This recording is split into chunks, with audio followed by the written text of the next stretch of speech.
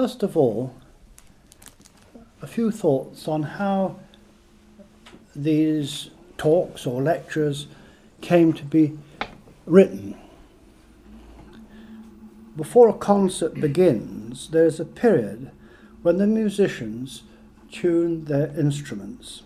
This is particularly so when Indian musicians gather to play. What follows in this talk is a sort of tuning up on my behalf, for to plunge headlong into the commedia would be a too heady task. First, on my own behalf of tuning up, I need to ask myself how I came to know Dante, and how his thought has become so much part of my own way through life. Relationship demands that we stand before the man we address. The work in which he takes his stand, and our response to that work. I owe my initial love for Dante because of excellent teachers. Studying the set texts for A-level Italian was a revelation. And in the 50s, A-level Italian, unlike the present, set fundamental texts to be studied. University studies continued my love for Italian literature. However, it became only too easy to neglect matters once understood. And like Dante, I became lost in the philosophies of the day. In time, recognizing through grace that, like the poet, I too had become lost in a dark wood of the passions, Dante once again became a guide.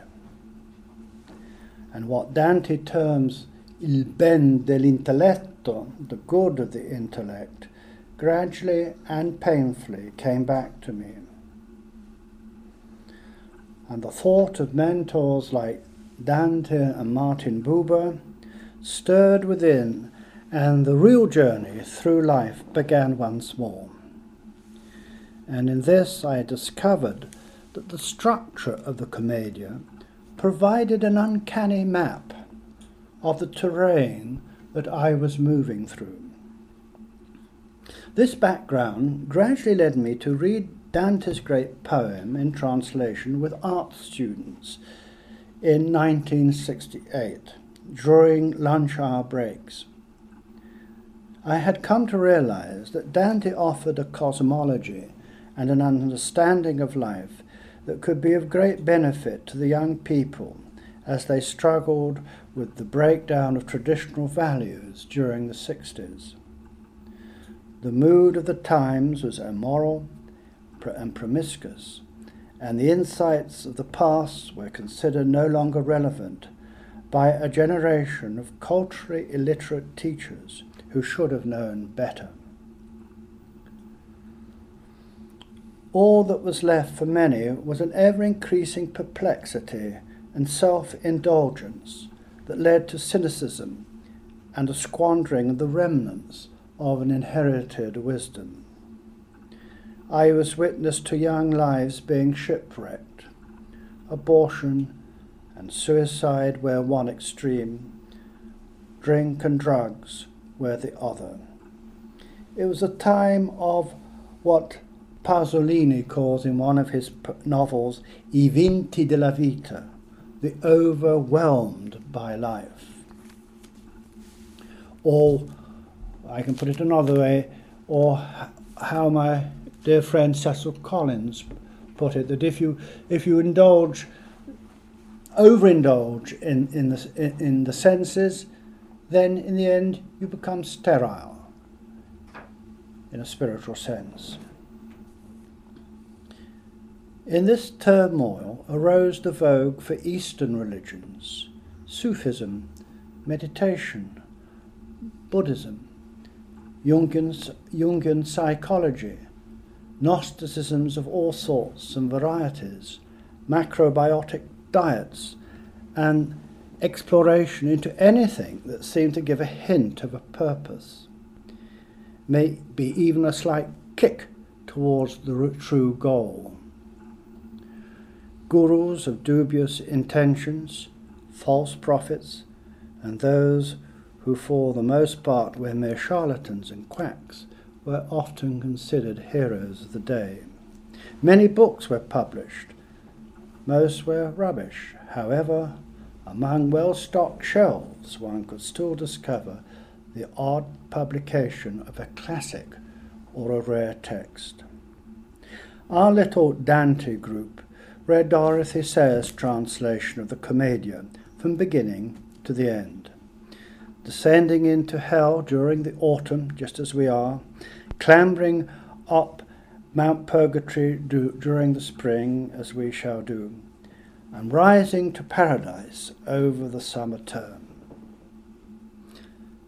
I have now lost count of how many times over the years the enterprise was undertaken.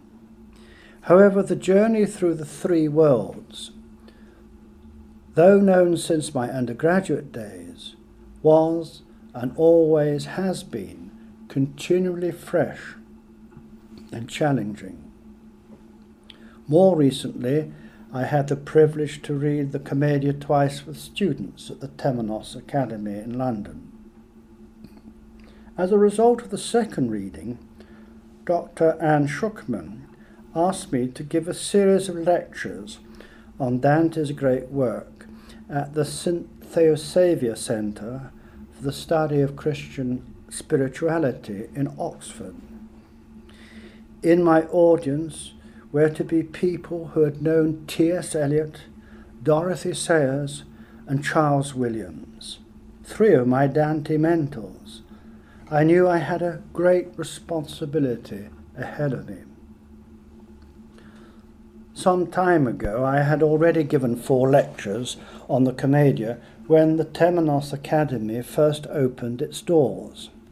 I had not been pleased with the results. Nothing can replace reading the poem verse by verse, canto by canto. Gradually, a rich panorama builds up in the minds of the group. Dante's imaginative and intellectual world takes over, drawing the readers into their own various journeys. Dr. Schuckman had truly set me a mammoth task. Somehow I would have to focus years of reading into a concentrated form fit for lectures. It would be too easy to go off on fascinating tangents. Much would have to be left out, and it took me time to become convinced of my task. I knew I had to concentrate on the poet's teaching for his pilgrim readers, and not to be tempted to deviate from my task in order to satisfy the academic or the merely curious.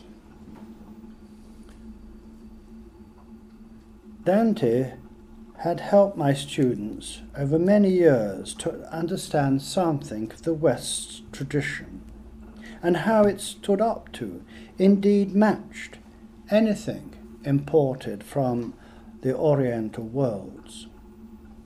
And as I said just before I started, the answer is not really found in Shangri-La, for what we have been looking for has been safely under our own beds all the time. The difference between previous readings and seminars and the challenge granted me by Dr. Schuckman's invitation was that I would be communicating with Christians for the first time in my life. And this both gave me a freedom, yet a responsibility never known. I was apprehensive, and I knew from the start that my guardian angel would have to work overtime. So I hope that which follows will be of benefit to a wider audience. The lectures are meant to be as a vademecum for someone who sets out for the first time to read the Commedia. They are meant also to be read along with a commentary such as Dorothy Sayers or Charles Singleton's. That is one that is grounded in an understanding of the Christian tradition. And just an aside, Charles Singleton, who I believe is dead now, he was a Roman Catholic, and Dorothy Sayers, who's no longer with us, was a very devout Anglican. Thinking back to my involvement with the educational establishments promoted by, in quotation marks, the system, I agree totally with Thomas Traherne, the 17th century Anglican divine, that such places do not teach happiness, or to use Traherne's word, felicity. If anything, they confuse, depress, alienate, even take delight in destroying the maturing of young souls. Traherne writes of his university days at Oxford. There was never a tutor that did professedly teach felicity, though that be the mistress of all other sciences. Nor did any of us study these things, but as aliena, which we ought to have studied as our own enjoyments. We studied to inform our knowledge, but knew not for what end we so studied. And for the lack of aiming at a certain end, we erred in the manner. Howbeit, there we received all those seeds of knowledge that were afterwards improved, and our souls were awakened to a discerning of their faculties and the exercise of their powers. You can say that Dante wrote his Divine Comedy in order to teach felicity, to teach happiness, which is the mistress of all the other sciences. And Dante presumes also that his attentive reader has not made the fundamental error of separating theology from spirituality. His own audiences would have brought much to their reading or listening, because it was often read aloud to groups, due to the art of memory as practiced in those days. For example, it would have been commonplace for a person to have known by memory the whole of the Psalter, the Song of Songs, and many other substantial passages from the Scriptures. So, in the Divine Comedy, a quotation here or there is like a trigger to trigger off a whole realm of ideas through this learnt knowledge of scriptural readings in the minds of his readers. This will come very clear when we get to the top of Purgatorio. Furthermore, Dante was of a generation that believed that to pray aright implies theologically to think aright. The two are interrelated. Unlike modern times, when degrees in theology may be taken, which give little or no attention whatsoever to spirituality. And spirituality, I believe, may also be taken as a separate study for study. Now, you and I must surely realize that spirituality may not be studied on a merely academic level. It has to be lived. It cannot be known through study alone. Dante's commitment to the pilgrim way is uncompromising. That is why most readers never get farther than reading the Inferno, with its cinematographic depictions. The Paradiso for many is like a far-off place, hard to appreciate, arid, irrelevant. I have heard Italian professors talk for over an hour on just the philological significance of a verse or a line. At the end of their admirable discourse, however, I was none the wiser as to Dante's spiritual insights or meanings.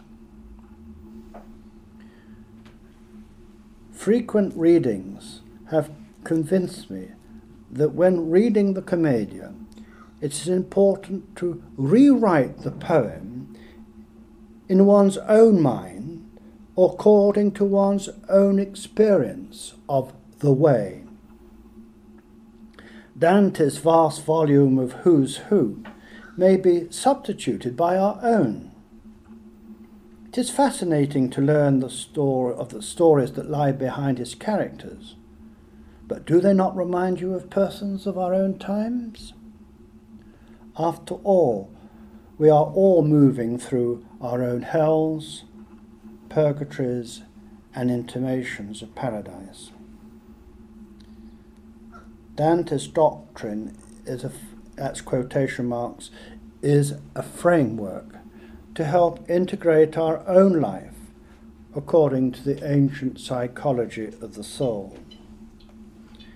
It is hoped that it will soon be understood to be far more satisfactory than theories of many moderns, because it reflects the wisdom and the tradition of the old sanctioned wisdom over generations and generations.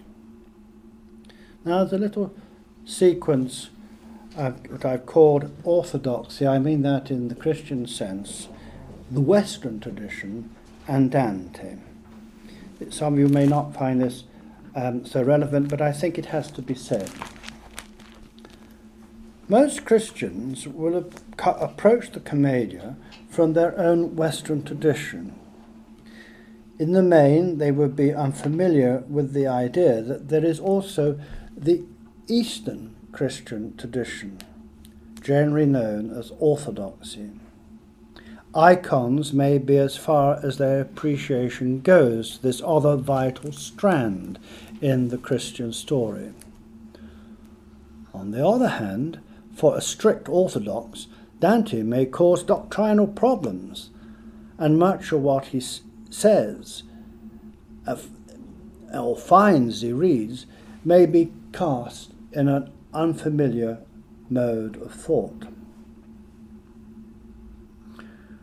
Orthodox stand convinced that the West's insertion of the so-called Filoque clause in the Nicene Creed, with its misunderstanding of the procession of the Holy Spirit, has been over the centuries the main cause of the West's fate with all its churches, divisions, and sects.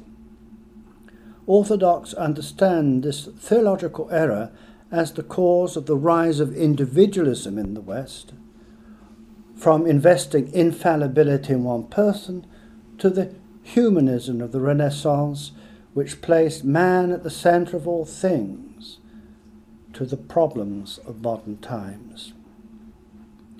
It also understands the clause, that is the Filoque clause, together with the West's emphasis on Augustinian theology, as encouraging the shift in the West from the teaching of the Church Fathers, which is grounded in the intellect and the heart, to an ever-increasing emotional and affective attitude to life.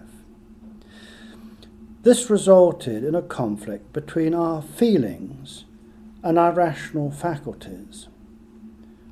By the time of Anselm in the 11th century and Bernard of Clairvaux in the 12th century, it is possible to trace a wedge being driven between the heart and the head, resulting in a difference of emphasis in spirituality, which we could say culminates in the Spanish mystics of the 16th century. The Anglican 17th century divines, in many ways, are much closer to orthodoxy than their Roman Catholic counterparts. Andrews, Herbert, Traherne, Ken, for example, breathe a spirituality which Orthodox may warm to and gain understanding in what we may describe as the English tradition. But unfortunately, Orthodoxy may become ghetto-like at times and cut itself off from the West. Such an attitude isolates people through a lack of intention to attempt to understand that which is positive in the West. This is especially so in the field of the arts. It is too easy to dismiss the arts as having evolved from the West's emphasis on individualism, however true this may be at times. You and I cannot cut ourselves off from Dante or Shakespeare, Traherne or T.S. Eliot, Botticelli or Blake, Bach or Mozart, Dickens or Scott, Handel or Elgar, on the grounds that they are the product of the West and its ways. Such an attitude is intellectual folly. Most of us will find that our lives have been influenced by the West, often positively, sometimes negatively. We live in times when we must earnestly strive to understand not only Christianity, but the other religions of the world. Furthermore, we cannot ignore the advent of the modern world with its apocalyptic dimensions, which have come very strongly upon us in these last few days. To strive to understand Dante is to make the effort to understand much of the good that is here in the West. Many of us may not agree with his political views, likewise certain aspects of his medieval theology, or his confidence in Rome as being the focal point for church organization. When reading the De Commedia, we cannot fail but stumble across an understanding of the ancient psychology of the soul, together with a body of knowledge that may be considered as a corpus of the Christian teaching or gnosis. This goes a long way in making sense of much that has surfaced since the 60s. Many will be surprised to learn of Dante's profound understanding of the Transfiguration, the mystical body, the Beatitudes, the significance of the martyrs, and they will discover a spiritual world which is far closer to the orthodox world of St. Gregory Palamas or St. Nicholas Cabasilas than the academic limitations of a Balaam of Calabria and the like. They will be surprised to learn that Dante predates these two great saints of the Eastern Church by a generation. It is possible to say that these two saints helped to open much of Dante's world in directions that he would have welcomed. Take, for example, his understanding of the mystical body. Once through St. Peter's Gate, there is for Dante an ever-increasing sense of agape, love, and courtesy. The mutual love that binds all the souls in one is their love for Christ. A reader may at first ask why Dante does not speak of the sacraments. The answer is simple. In the life after death, there are no longer any sacraments. They have been realized. How then do we consider all the souls of the saved with whom Dante converses? I am reminded of St. Nicholas Casabasilas when he writes, "If one could see the Church of Christ insofar as she is united to him and shares in his sacred body, one will see nothing other than the body of the Lord." So in Paradise, when Dante meets the saints and other souls that he meets, he's actually seeing aspects of the divine mystery. And that is a key for us in this room and how we relate to one another. We are part of that mystery.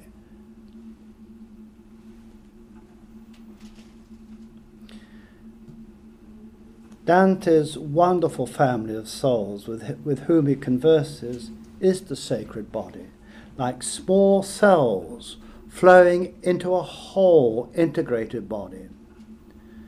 Again, one may ask, how are all these souls fed, sustained? The answer is, of course, through the overflowing blessedness of the Saviour's heart. This communication of life and intimacy is the very essence, in our world, of the Eucharistic mysteries. And in Paradise, it flows from the heart itself. For there's no altar in John's vision of Paradise. There is but the blood of the Lamb, that which feeds us. And so one learns to read Dante as he wished, on many levels at once. The literal tale is about the afterlife, but what the poet says concerns us here and now in our mortality and the promise of life eternal to come. The emphasis given by Cabasilas to our need to meditate and constantly remember with gratitude God's infinite compassion and love, and how through this discipline we are led gradually to live in the spirit of the Beatitudes, also casts, as we will see, light on Dante's deeper meaning of the cornices of purgatory. In what follows, I have attempted to travel with the poet, rather than stand aside and criticize or to enter into theological disputes. The next little section is called Poetic Theology and St. Augustine of Hippo. In the context of Western literature, Dante was the originator of poetic expression that embraces theological insight. His work is not poetic theology in the sense that we find it in the great hymns of St. Ephraim the Syrian or the poems of St. Gregory Nazianzen. Dante's work has inherited the feel of the autobiographical and the psychological that is to be found in the writings of his own mentor, St. Augustine, the father of the Western Church, the father which the West came to adulate over all the other fathers. For example, there's a famous passage in the writings of Augustine where he has a vision which he shares with his mother, St. Monica, at their home at Ostia. And it may be described as the locus classicus of Dante's own, with its emphasis on sharing, vision and assent. Like Augustine, the poet's vision involves the touching of eternal wisdom and the discovery that God has made us for himself, and it is in his will that we discover our peace.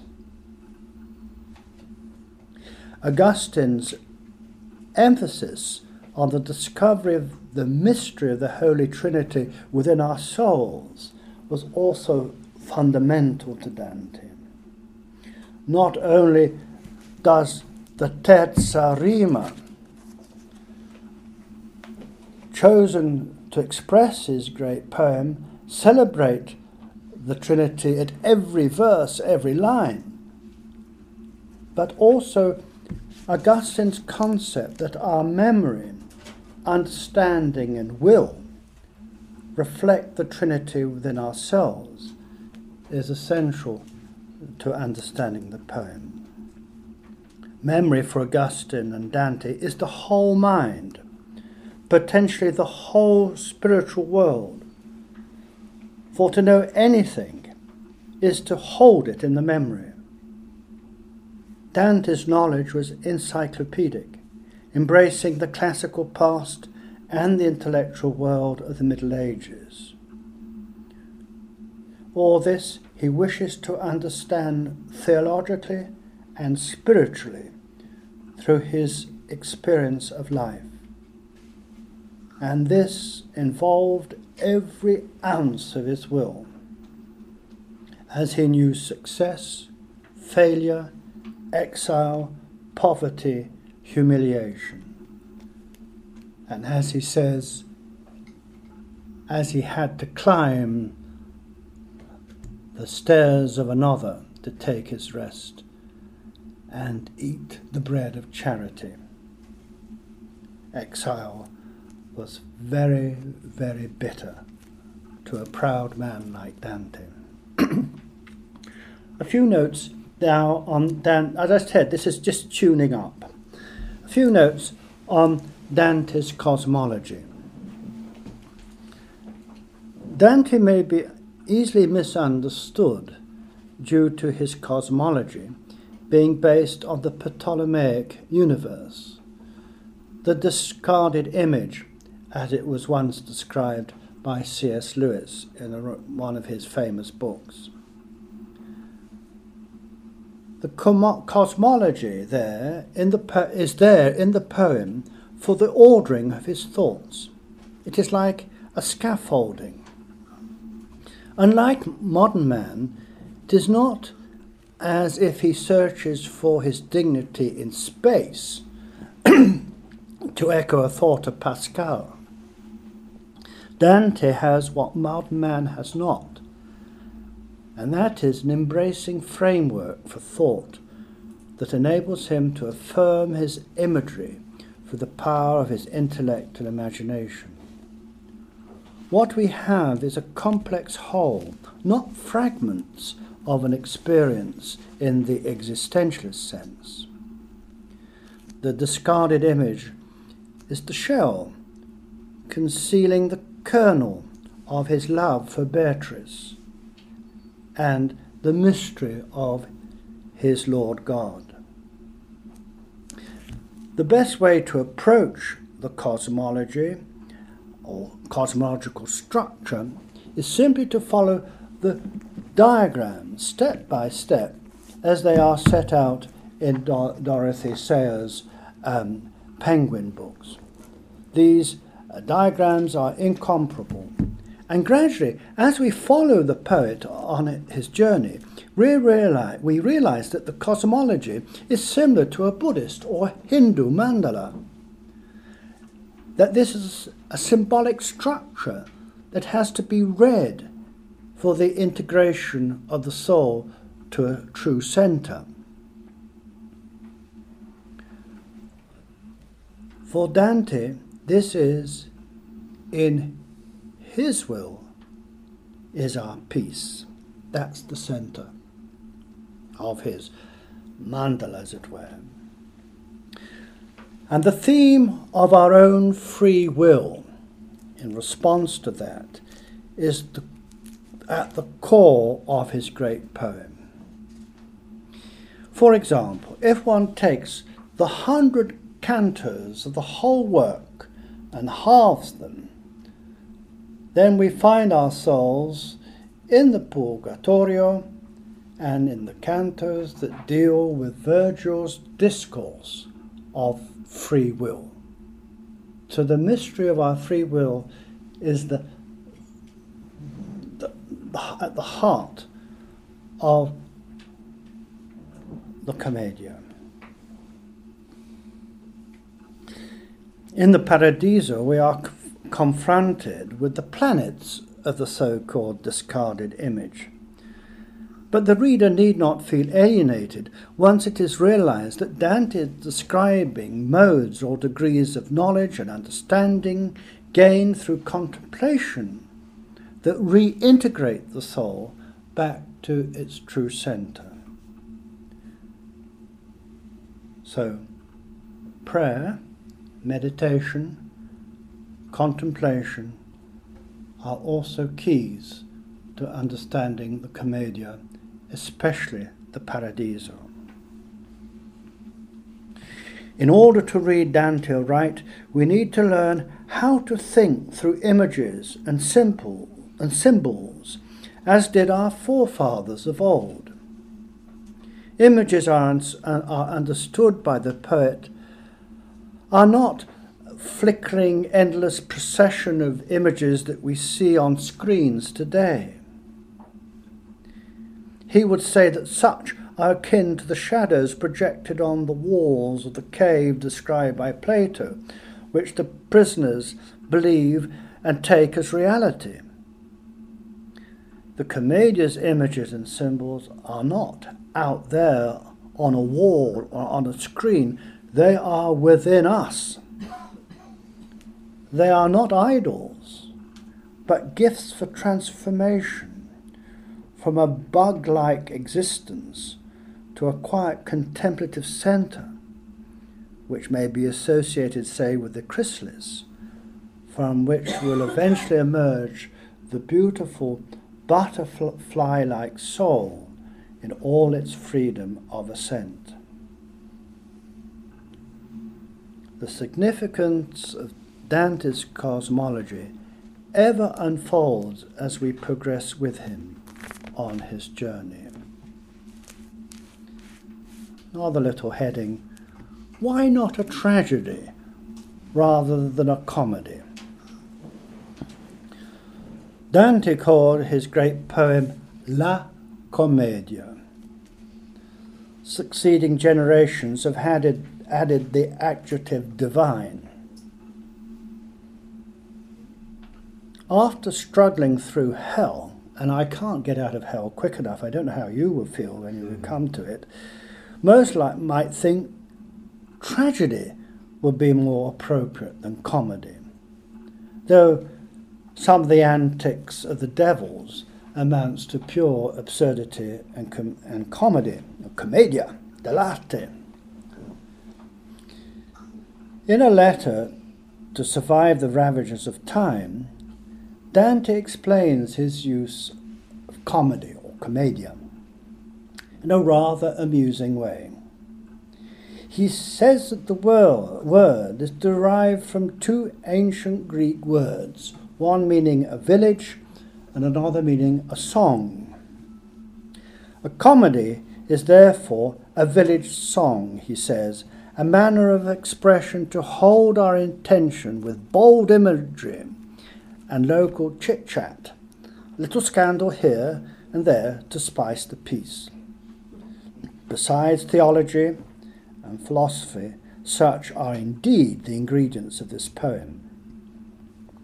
He then goes on to write that to have used the word tragedy would have been wrong, for his poem does not end with defeat, but with victory. He admits that his poem has a tragic beginning, but eventually all's well that ends well. He then goes on to say that in order to emphasize the village song quality of his poem, he has written it in the vernacular of Tuscany, not in learned Italian. It is in a language that we may all understand. And the fact that he wrote his Divine Comedy in Tuscan, which has become Italian, that Dante is really at the heart and root of modern Italian. In fact, if I pick up Chaucer, I have a terrible time trying to understand him. But Dante, who's before Chaucer, I can pick it up with my knowledge of Italian and read it quite happily. La Commedia is as a title, has also the ring of the stage, a play, actors, sometimes tragic, sometimes comic, sometimes even pastoral. It has a sense of the world, its bustle, a life through which we have to move during the days of our mortality.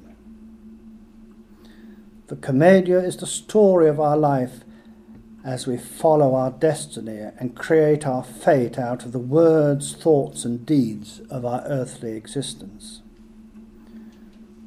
Our days seem brief, like passing smoke, the cut grass on the field, the leaf falling from the tree.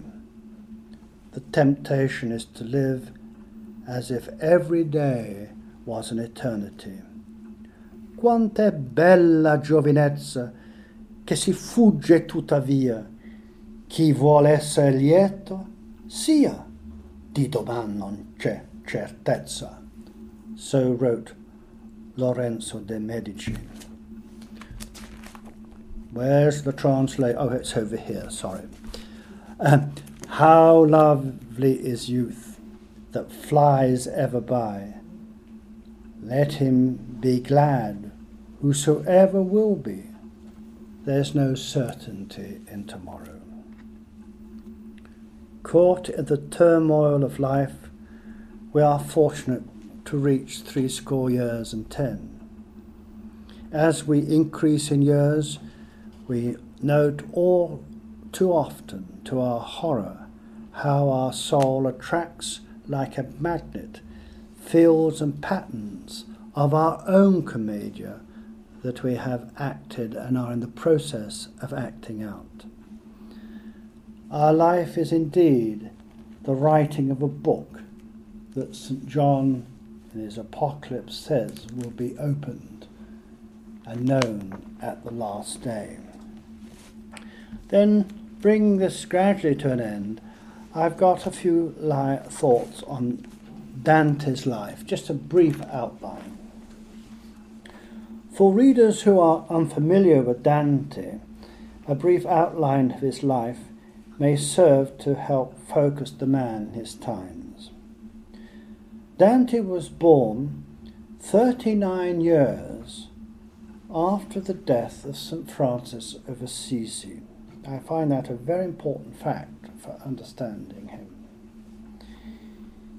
He owed much to the Franciscans, who educated him and influenced him with their spirituality. It is said that, like his friend, the painter Giotto, he too was a Franciscan tertiary, that is, a member of a lay order living under a rule of life. It is clear that he was also influenced by other religious orders, for example, the Cistercians, the Dominicans, particularly the Dominicans because of St. Thomas Aquinas, and the Benedictines. He was sincere, and throughout his life he strove to understand the meaning and purpose of his faith. The political tensions of the times were fought out between the Guelphs, the party of the lesser nobility and artisans, and the Ghibellines, the party of the feudal aristocrats. The Guelphs were for the Pope as supreme head in matters religious and political, whereas the Ghibellines were for the dividing line between matters religious and political.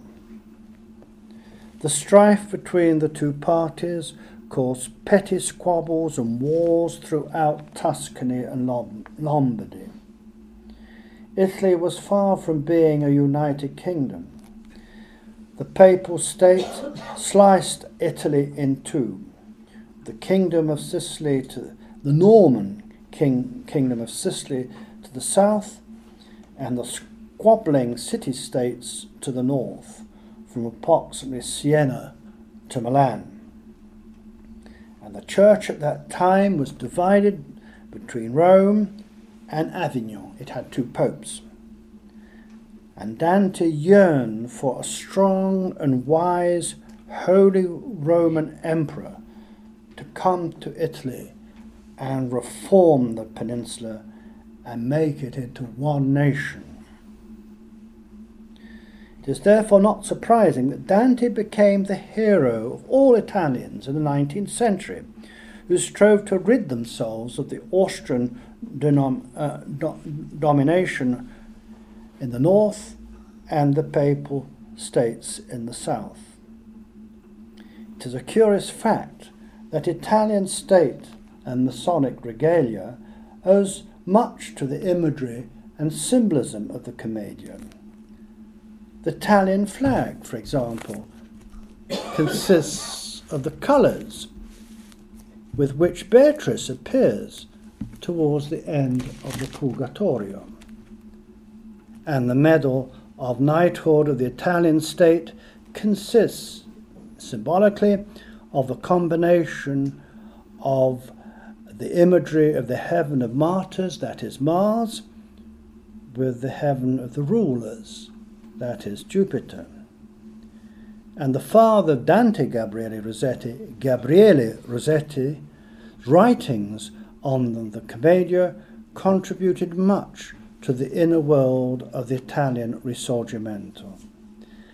And it was not for nothing that his son, Dante Gabriele, reacted against his father's interpretation, bringing about, to a greater extent, the Pre-Raphaelite movement, and likewise his daughter Maria Francesca became an Anglican nun and also wrote a lovely little book on Dante, which called The Shadow of Dante, and in it there are some wonderful diagrams which I think go very well along with Dorothy Sayers' diagrams. You can also find that book floating around in second-hand bookshops.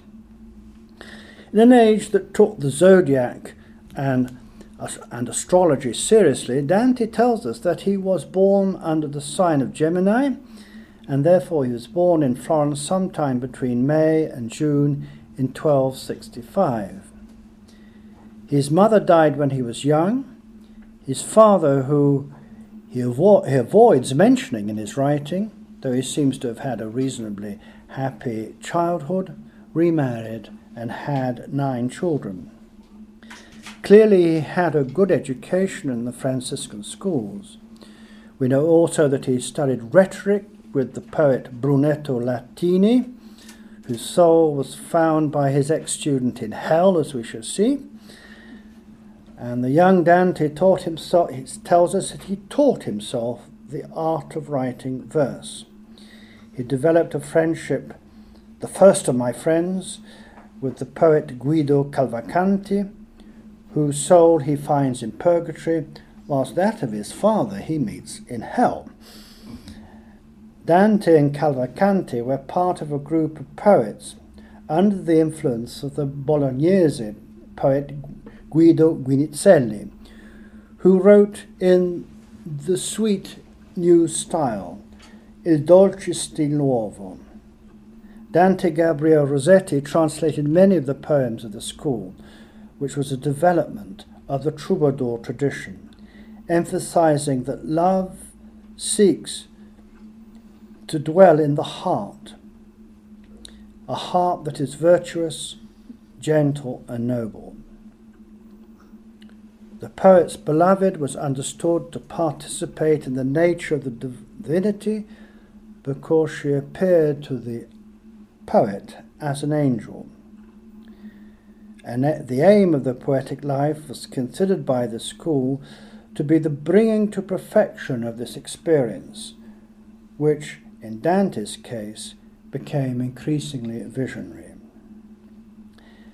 Beatrice, or Bice as her nickname was, Beatrice Portinari, later married to Simone de' Bardi, when both were, that is Dante and herself, were about the age of 9, became, in the poet's own words, the nobil donna della mia mente, the noble lady of his mind. It was an overpowering experience that Dante sought to clarify in his mind. He certainly did not write it off as we would be told today, "Oh, it's calf love, you fool, grow up." From this initial experience, his love developed into a philosophical and later a theological vision, bringing the last verses of the Paradiso to a conclusion only shortly before his death. Beatrice died as a young bride on the 8th of June 1290. She became after death for Dante the bearer of blessings, and he was never to forget her and the love that she had invoked in his whole being. Before his death, his father arranged that Dante should marry Gemma di Matteo Donati, who bore him 2 sons, Pietro and Jacopo, and 2 daughters, one whose name was Beatrice, and she became a nun.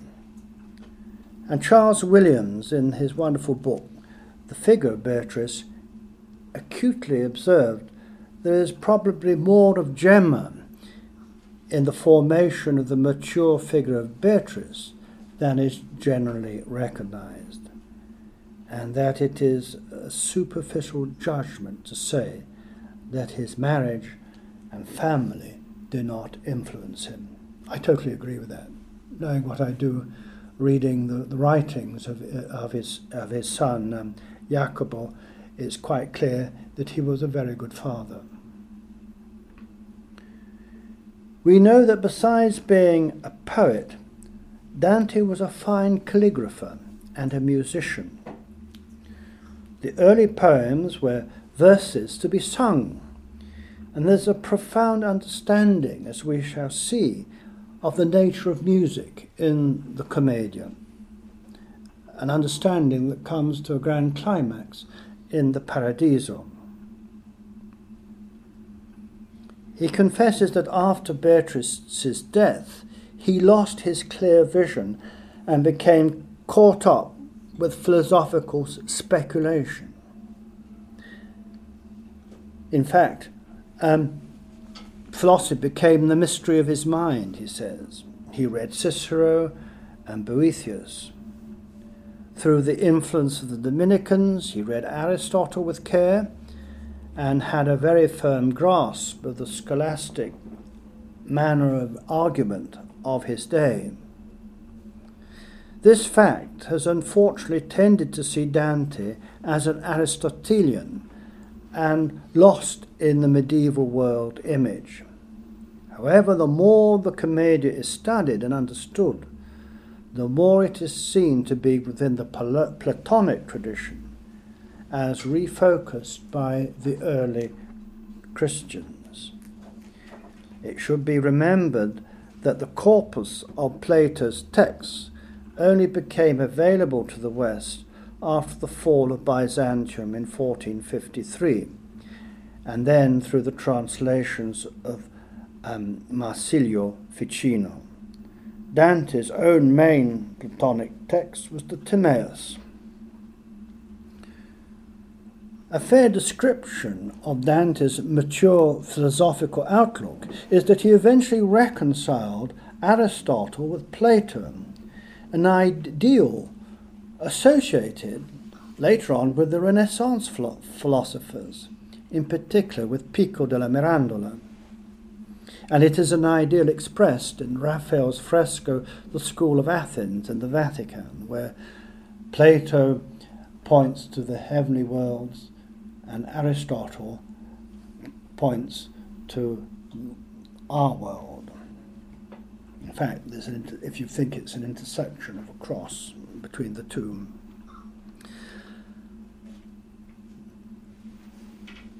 The difference between the Renaissance philosophers and Dante is that he did not attempt in any way whatsoever to construct a rival mythological synthesis of pagan religions with Christianity, as did Ficino. He worked through the oral tradition, which drew on writers such as Dionysius the Areopagite, and which considered the advent of Christ as fulfilling, not destroying. His grasp of classicism was natural and not forced. It was the past of Italy, just as the tales, myths, and literature of the Celts and the Anglo-Saxons are ours. This poetic, philosophical, and spiritual life was led alongside a full active public life. For example, he fought in 1289 in the Battle of Campaldino, one of the many intercity states squabbles which sapped Italy of its strength. And the year 1300 is usually taken as the year in which Dante received his particular enlightenment or revelation. I quote from the very end of the Vita Nuova.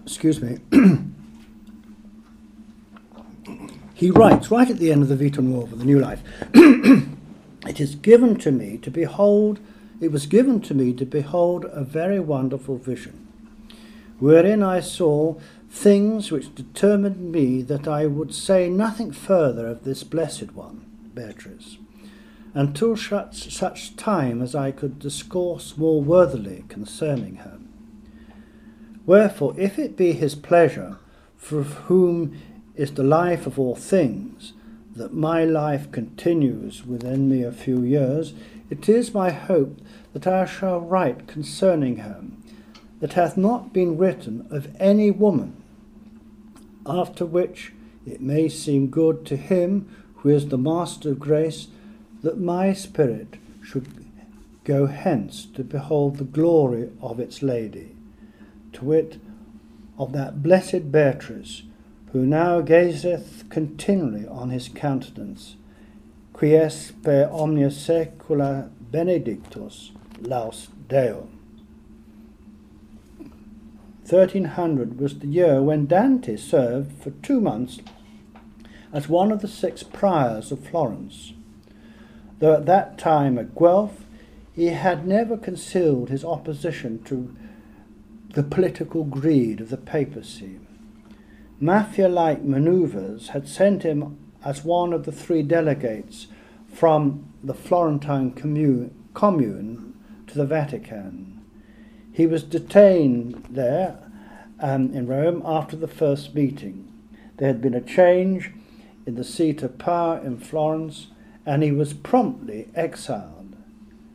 It was the bitterness of this experience which, rather like the grit within the oyster forming the pearl, drew out of him his masterpiece.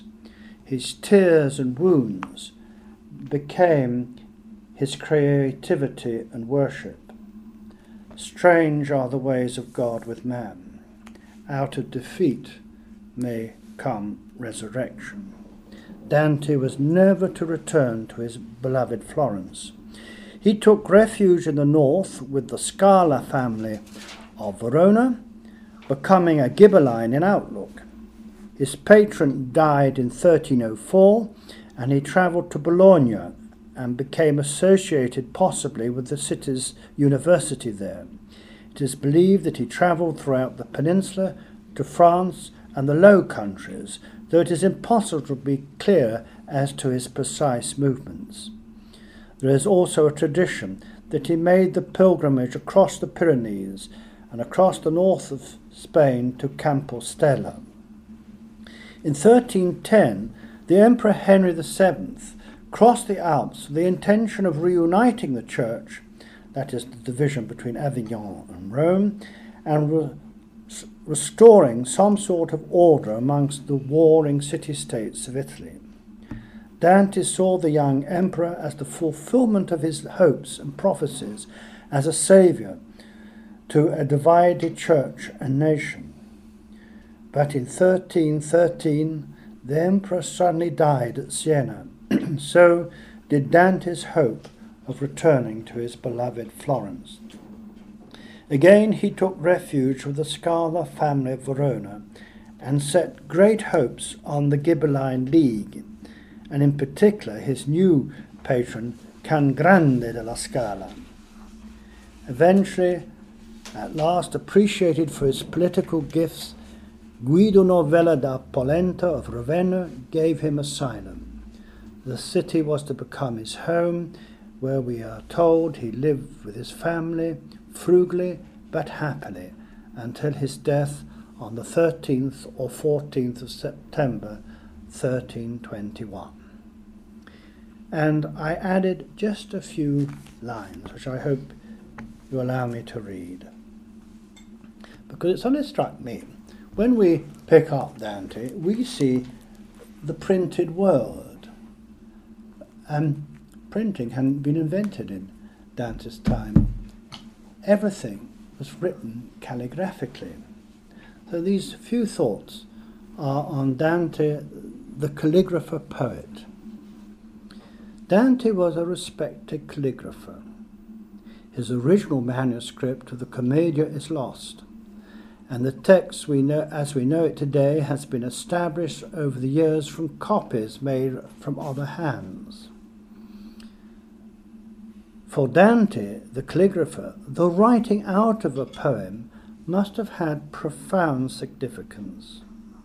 The initiated calligrapher knows that in the formation of letters, there is represented and invoked the Trinity, the soul, and the earth. The formation of letters is a meditation in itself. This is clear when the capital letters are carefully looked at. With an I and its downward stroke, what is above is united with what is below. The very sound of the letter is profoundly evocative. You only have to hear an Italian child running across a field shouting repeatedly, "Io, io, io," to know that what I means, and O, the circle, is a universal symbol. A clearly implies the beginning, the Ancient of Days, creating with his compasses, and the little line joining down, the downward thrusts of the two arms. B, well, I should do it that way round, shouldn't I, for you? Contains all the letters that will flow afterwards. And if you look at illuminated manuscripts, B is like Beatus Vir, or Benedictus, is one of the most ornamented of all the letters of the alphabet.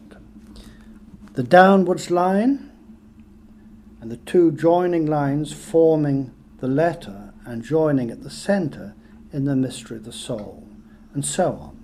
All the alphabet letters may be understood as profound symbols. So the very letters and their sounds which make up the words we speak are sacred if we understand them aright. This is why words have power when correctly used. In the beginning was the Word, and the Word was with God, and the Word was God. The opening sentence of St. John's Gospel. The translation is Tyndale's and the Authorized Version. And it's totally faithful to the Greek. And thus the power of the words of Scripture unforgettably enters into our mind. Likewise, we may forget, how may we forget the opening words of the Commedia? Nel mezzo del cammin di nostra vita, mi ritrovai per selva oscura che la dritta via era smarrita. Note, if you write it out, how faithful Dante is to the significance of the dance of letters that he uses to make up his words with memorable power. For from the start, the divinity, the soul, and the earth are invoked. What may we conclude from this? True prose, to have power, must be married to poetry. True prose must invoke the divinity, the soul, and the earth. And without such, we are left with banality. Hence the poverty of those dreaded so-called ecclesiastical modern translations and liturgies that fall flat like a plop on the soul. Dante's Commedia, when read aloud, speaks with power. His whole complex world, invoked through the verses of every letter, word, sentence, and concept, relentlessly addresses the divinity, the soul, the earth. He even hammers this further into the mind of his reader, of his poem, by using the terza rima, the symbol of the most holy Trinity. The mystery of all relationship is at the heart of his creative, poetic genius. Thank you very much.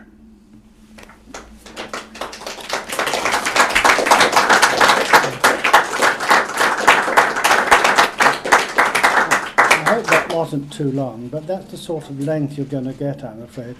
And that was simply a tuning up. It gets worse, I assure you, as we go along. Have you turned it off? Please, you better censor that bit at the end.